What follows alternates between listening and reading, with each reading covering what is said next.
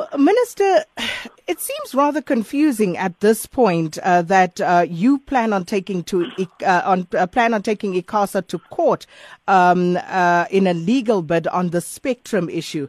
But why is that? What are your reasons for this? Yeah, like I said, we've been engaging ICASA, informing them that the processes they are following is not correct in many respects. For instance, we have not issued any policy direction on the high demand spectrum. And we have been informing them that the policy is being revised. Excuse me. And they've been part of that revision. They've been given documents. But to our surprise, they are preempting what we are trying to do with the national resource and rushing it to auction it to the current incumbents, which is basically those who are a concentrated market, and knowing very well that we want to open up that market so that every licensee can participate in that high demand spectrum. So that's what is of concern to us. We've been engaging them. Mm-hmm. I've had 2 meetings with them. I've written to them formally.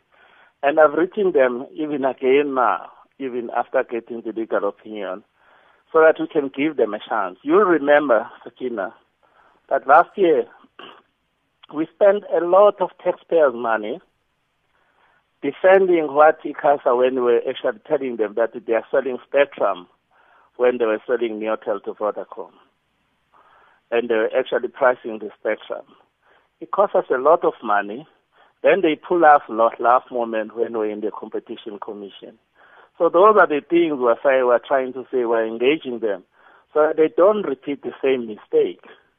Because whenever you deal with spectrum, excuse me, you must also deal with competition issues. You must deal with issues of empowerment. You must take note of the policies. And that's what the law demands. And that's what we are still persuading them to hit to that call. But of course, stating the obvious, they've come out and they've said that they actually do understand what needs to be done and that the process that they are following is a legal one. I don't think so. That's why we're taking them for review if they don't respond within this time frame we've given them. And the law is very clear. The law says whenever they put regulations, they must give me a copy of these regulations. They must consult me. They have never done that. And whenever they take such decisions, for instance, on such as spectrum pricing, that's a policy matter. They have not even discussed that with me as a policymaker. They have not even given as their suggestions to me to say I must consider that as we finalize the policies. We have looked at their submission and what is it considering, but on the other hand, they are moving the opposite direction. What is of great concern to us that the high demand spectrum is a national resource which we must use for the benefit of all South Africans.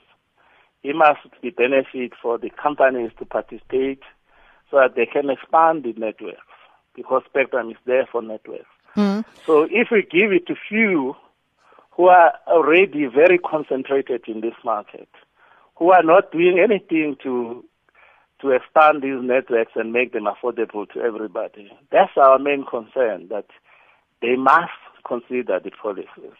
So why has it taken government so long to establish that policy direction? Because some are saying that is perhaps politically motivated. No, you must remember that there's no political motivation. Just last December, I led a delegation to the World Radio Congress, which was held by the ITU, International Teleconference Union, which is a UN specialized agency in Geneva. ICASA was part of that delegation. And we've just concluded that Congress in December. And after each Congress, we must review policies. And we said even last year, we will wait for the December Congress, we'll finalize policy this year on how we're going to deal with spectrum. That's what they are basically preempting, in our view. Well, thank you so much, Minister of Telecommunications and Postal Services, Siyabonga Cwele. And we're joined now by the Chairman of the Wireless Access Providers Association, Tim Genders. Tim, thanks for speaking to us. Firstly, if you could explain to us the importance of this debate of how to allocate a wireless broadband spectrum. How do you see it? Good morning. Well, as the Minister said, it's a national resource, and how you allocate the radio waves is critical for rolling out internet throughout the country, particularly to the underserviced areas. So we see ICASA's enthusiasm and drive. We welcome that. We think that it needs to be. It's a resource that's available for everyone. It needs to be opened up. It needs to be opened up quickly.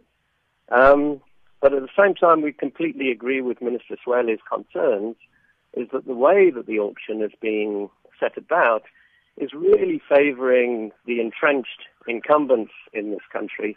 And that's not going to bring about the competitiveness and the benefits for the consumers that we're all looking for. So what do you suggest happens between now and January when that auction actually goes live?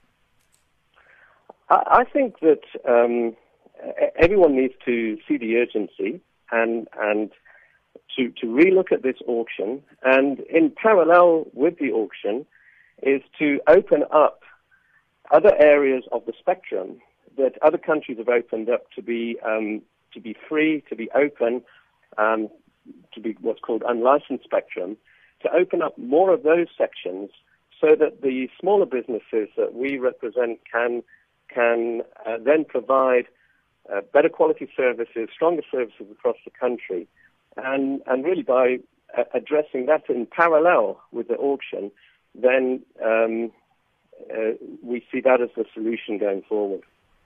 Well, Tim, thank you so much for your view on that. The Chairman of the Wireless Access Providers Association, Tim Genders.